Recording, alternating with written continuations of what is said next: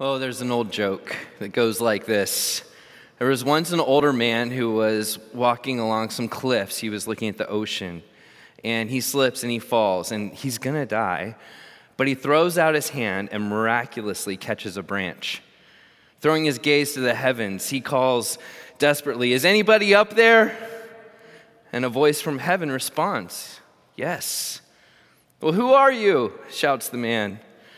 The voice returns, "I'm God, and I'm going to save you."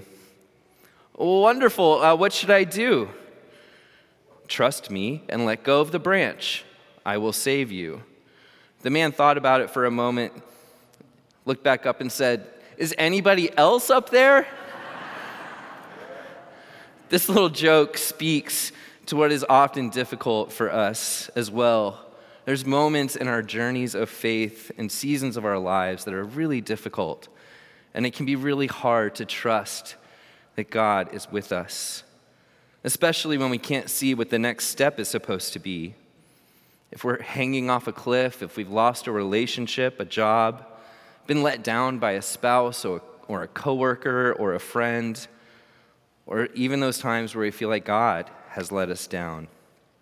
Yet there's something powerful taking place in our lives in these seasons where trusting God is hard. As we continue our Parks and Rec series today, we find ourselves at Yosemite National Park. And I have a picture to show you. Oh, just a moment. Here we go. So history tells us that John Muir and Theodore Roosevelt camped at Yosemite for several days, and it was while they were camping there that President Roosevelt decided to establish the park system in the U.S. It's a gorgeous park. To see the Yosemite Valley in the golden hour prior to sunset from the tunnel view is to experience one of the most sublime vistas in the world. If there's a place that can stir the human conscience to search for traces of the divine presence in a temporal space, it's at this tunnel view overlook. There you see the verdant valley carpeted with the California black oak, ponderosa pine, incense cedar, and white fir, which the Merced River carved out of pure granite. The El Capitan monolith rises 3,500 feet off of the valley floor, reflecting back the orange, red, and purple hues of the waning sunlight. Half Dome rises 4,700 feet above the valley, a misty thread of water teased by the gentle wind escapes a narrow cleft in the rock and catches fragments of golden light as it tumbles more than 600 feet from Summit Meadow and creates Brideville Fall. As the setting sun floods the valley with its warm light, one simply runs out of adjectives to capture in words or thought of this unfolding splendor. And none of this beauty would exist without some extreme flooding, brutal fires and storms that carve out this beautiful, beautiful place. In these extreme to us events, that God's natural creation becomes formed and expands to the beauty can be hard to conceive. With that in mind, will you pray with me? God of all creation, as we read your word today, show us what we need to see, teach us what we need to know, and guide us to our next faithful steps as we follow you in this journey of faith. Amen. So our scripture lesson for today comes from the book of Isaiah, Isaiah chapter 26, verses 1 through 6. On that day, this song will be sung in the land of Judah. We have a strong city. He sets up walls and bulwarks as a safeguard. Open the gates so that the righteous nation that maintains faithfulness may enter in. Those of steadfast mind you keep in peace because they trust in you. Trust in the Lord forever, for in the Lord God you have an everlasting rock. For he has brought low the inhabitants of the height, the lofty city he lays low. He lays it low to the ground, casts it to the dust. The foot tramples it, the feet of the poor, the steps of the needy. This is the word of the Lord. So this passage from Isaiah is truly profound. This hymn of praise was written when all was not well with Israel. The Assyrians had conquered the bulk of the territory of Israel on both sides of the Jordan, and finding themselves once more driven from their homeland. In this passage, they're praising God regardless of those circumstances. In fact, they claim the peace that comes with trusting in God, calling God an everlasting rock. Like an earthquake, a flash flood, or a wildfire, Israel's stable world is being carved up and formed into something new. And instead of crying out to God for rescue, they demonstrate their trust in God by praising him. We see here through Israel's example that those who trust God have the peace of God. It's a choice. And no, they hadn't read Jesus' words in Matthew where he says, "Therefore, do not worry about tomorrow, for tomorrow will worry about itself." Each day has enough trouble of its own. No, it seems that Israel is actually demonstrating a mature faith, a seasoned faith that through time and experience has grown their trust in God's faithfulness. And it's unique because so often Israel makes me feel better about my faith journey because they're remembered as the people who always forget. And yet here they are, remembering what God has done for them, remembering what God has given them, remembering that God is with them. And so that presents an invitation to us as we consider our relationship with God and how we trust him. Because we, like Israel, often forgetting God's faithfulness, especially when things are hard, we lose sight of God's faithfulness to us over the years. We're prone actually more to just go into stress mode when things are hard. It's been said that depression is the result of living in the past, and that anxiety is when we're trying to live in an unknown future. But it's actually when we are present that we find peace, present with today. When John Kavanaugh, who was a noted and famous ethicist and Jesuit philosopher, went to Calcutta, he was seeking Mother Teresa and more. He went for 3 months to work at the House of the Dying to find out how best he could spend the rest of his life. When he met Mother Teresa, he asked her to pray for him. "What do you want me to pray for?" she replied. He then uttered the request he had carried thousands of miles. "Clarity. Pray that I have clarity." "No," Mother Teresa answered, "I will not do that." When he asked her why, she said, "Clarity is the last thing you are clinging to and must let go of." When Kavanaugh said that she always seemed to have clarity, the very kind of clarity he was looking for, Mother Teresa laughed and said, "I've never had clarity. What I've always had is trust.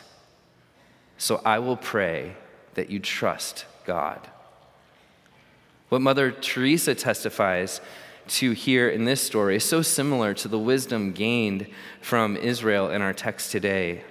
It is again that sense of matured Christian faith that when faced with opposition turns to a deep and beautiful trust in God.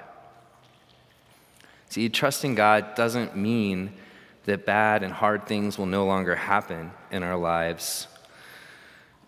We can be tricked to think that trust will dispel confusion and illuminate the darkness and vanquish the uncertainty and redeem the times. But this isn't the case. Our trust does not bring final clarity on this earth. It does not stop the chaos or dull the pain or provide a crutch. When all is unclear, the heart of trust says what Jesus did on the cross. "Father, into your hands I commit my spirit." God is inviting us to entrust and commit our spirits and our whole lives into God's hands. When asked about trusting God, spiritualist Brennan Manning said this: "I have not said in my heart, God exists, until I have said, I trust in you, God." He says the decisive conversation from mistrust to trust, a conversation that must be renewed daily, is the moment of sovereign deliverance from the warehouse of worry. I love that phrase. Trusting God is the sovereign deliverance from the warehouse of worry. It bids good riddance to unhealthy guilt, shame, remorse, and even self-hatred. So when I was 21, I married my college sweetheart. We immediately began trying to have children. After 3 years of trying to get pregnant, we saw a specialist who revealed to us that we would likely not be able to have children. This was really hard news and ultimately led to the end of our marriage. As my marriage ended, so did the dream of having children. This earthquake in my life burned deeply as a wildfire burns uncontrollably in a dry forest. I was truly devastated. Starting the single life again at 25, I truly believed deep in my heart that I would never have children, let alone get married again. My plan was to go to seminary, get ordained, and hope to get a call to a small rural church in Montana or someplace beautiful like that. I'd preach, eat Trader Joe's every day, do congregational care, go fishing every day for the rest of my life. Not a bad plan. I buried my hopes and dreams deeply below my own surface and worked hard to be content with my new lot. But then, 3 years later, along came Sally. And in and through her, God said yes to everything that life had said no to. With Sally came a new marriage, and 3 years later, our first child. And then 2 years later, our second. Praise God for IVF and the miracle of new life. My desire for the rural single life quickly died, as it actually had no roots in my heart, and the seeds of hope for marriage and children, to be loved and to love a family with my whole life and heart, broke through the surface like a Texas wildflower in spring. See, God knows what he's doing. God is in control. God stands beyond the limitations of time and space. God is overwhelmingly loving. God is so trustworthy. God is able to do so much more than we can ever ask or even imagine. To illustrate this great story from St. Augustine, one day he was pondering a difficult doctrinal dilemma, and he was walking on the beach just thinking about God. And as he walked, he came up to a kid who was digging a hole in the sand. And he saw the kid digging the hole, and then he saw the kid run to the beach shore and get water and run back and forth he went. So eventually Augustine went up to this kid and said, "What are you doing?"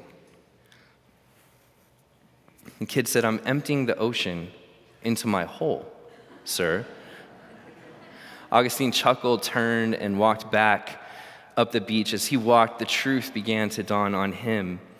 He had spent his day doing the same thing, trying to contain an infinite God in his own finite mind. Earthquakes, floods, and wildfires form and shape this world's most beautiful geographical features.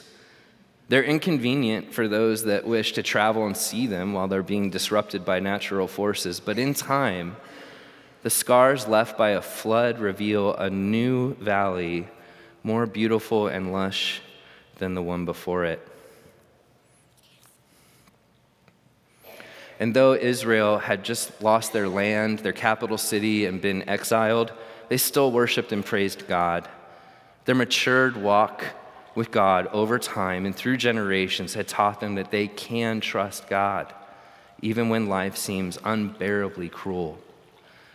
And though we seek clarity in our lives that we will never find because only God is all-knowing, we can have peace today that comes with trusting God with our lives by doing what Jesus did and committing our lives, our spirits into God's hands.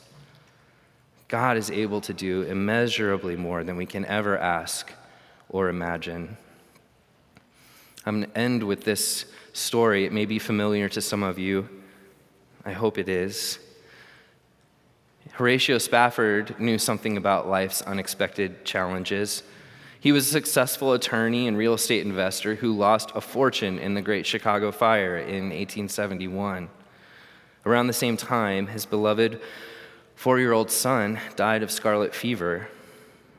Thinking a vacation would do his family some good, he sent his wife and 4 daughters on a ship to England, planning to join them after he finished some pressing business at home.